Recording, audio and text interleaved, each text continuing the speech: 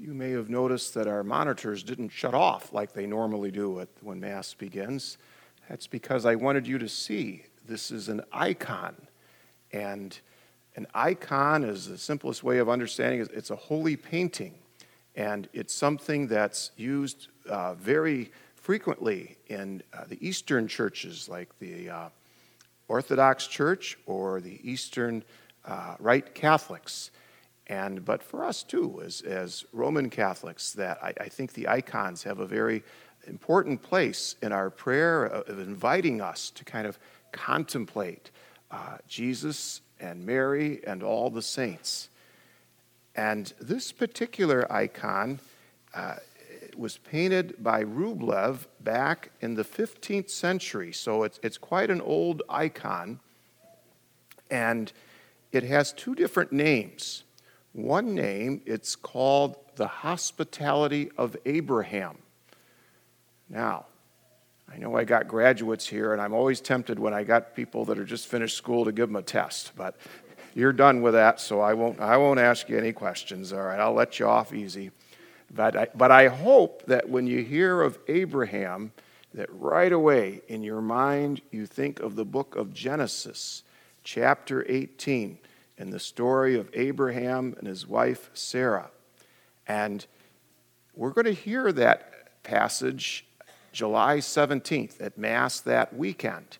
And you might recall that Abraham and Sarah had been called by God. They left their home of Ur and they journeyed to a whole new land. And God had made a covenant with Abraham that you will have descendants as numerous as the stars of the sky and the sands on the seashore. So they're pretty excited about that, but guess what? 2 years go by and they have no children. And it goes on, and now they're quite elderly. But they still trust in God. And then they have these visitors. Now, we know in reading chapter 18 that it's God in the appearance of these three men. But Abraham doesn't know that. He just sees three people that look like they could use some hospitality. And so he says, hey, come on in. And he says, sit down, rest, and we'll, if it's all right, we'll like to do a meal for you. And Abraham right away, he runs out, he makes sure that they kill a tender, choice steer to have some good food. And then he hollers at Sarah, hey, he needs some flour, and Sarah whips up some rolls, some fresh-baked rolls. And so that's what we witness here, is this scene of these three men at table with the meal that's been prepared for them. Now, it's kind of hard to see it, but in the top of the one on the left, there's a house that kind of represents Abraham's house or tent. In the middle is a tree, and that's the terebinth of Mamre. Terebinth means oak, so that's an oak tree.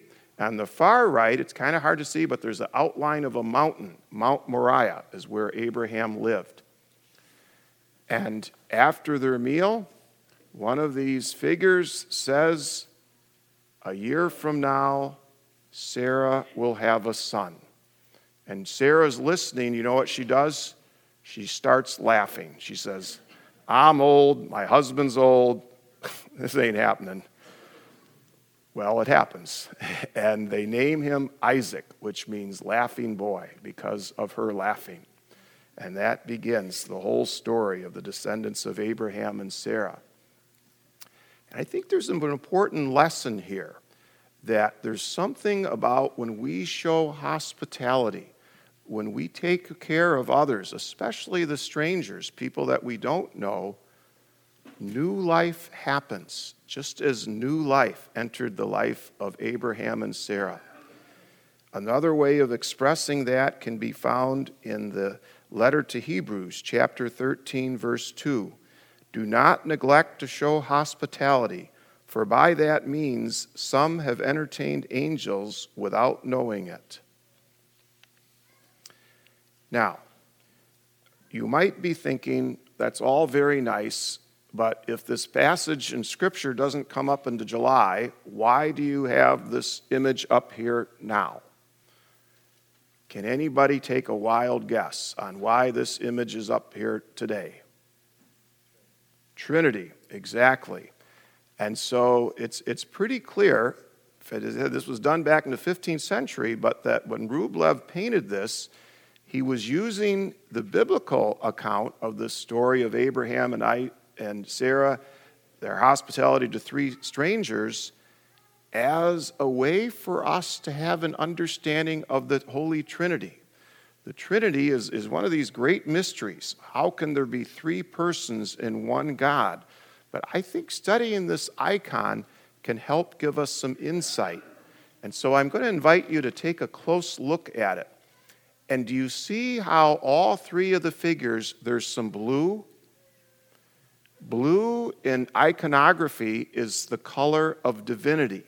It's a way of saying that all three of these figures are divine, are God.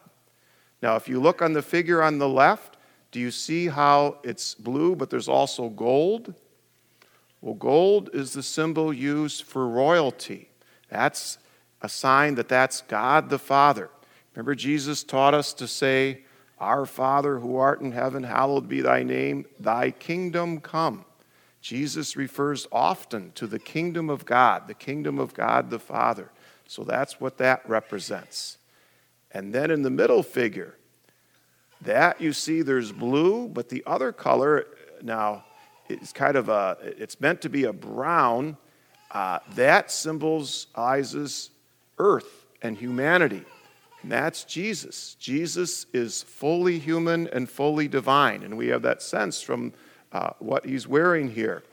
Do you see how the center figure is reaching his hands towards the cup? What do you think that cup stands for? Well, when you read the scriptures, it speaks in the Garden of Gethsemane how Jesus prayed, "Father, take this cup from me, but not my will, but yours be done." This is Jesus as fully human. He was not eager to suffer, but he wanted to do the Father's will.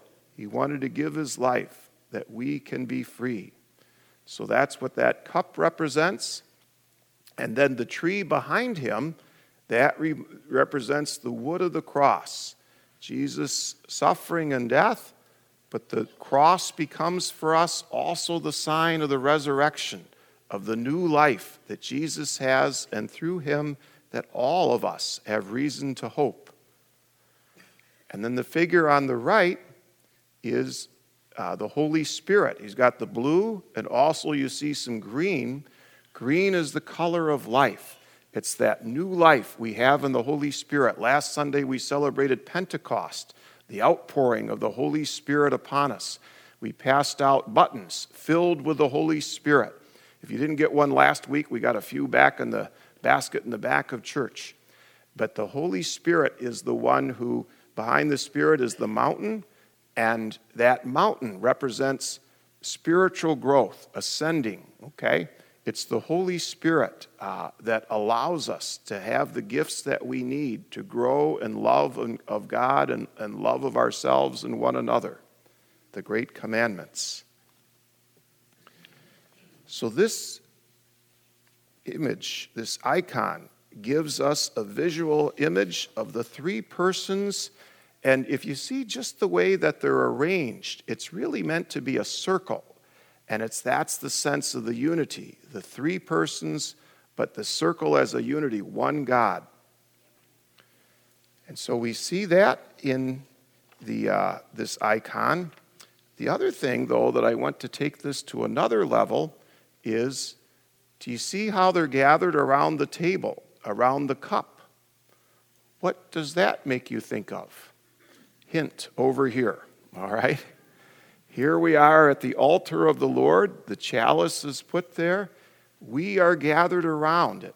That's our role as the faith community, that we are meant to be the image of the Holy Trinity. The Trinity is three persons in one. The Trinity is the expression of God's complete love, unconditional love. That's what our God is a community of love. That's who we're meant to be as a community of faith, to be loving and caring towards one another. Now, I'm going to take it one more level. In the book of Genesis, it describes the creation of humanity, and how we are made in the image and likeness of God.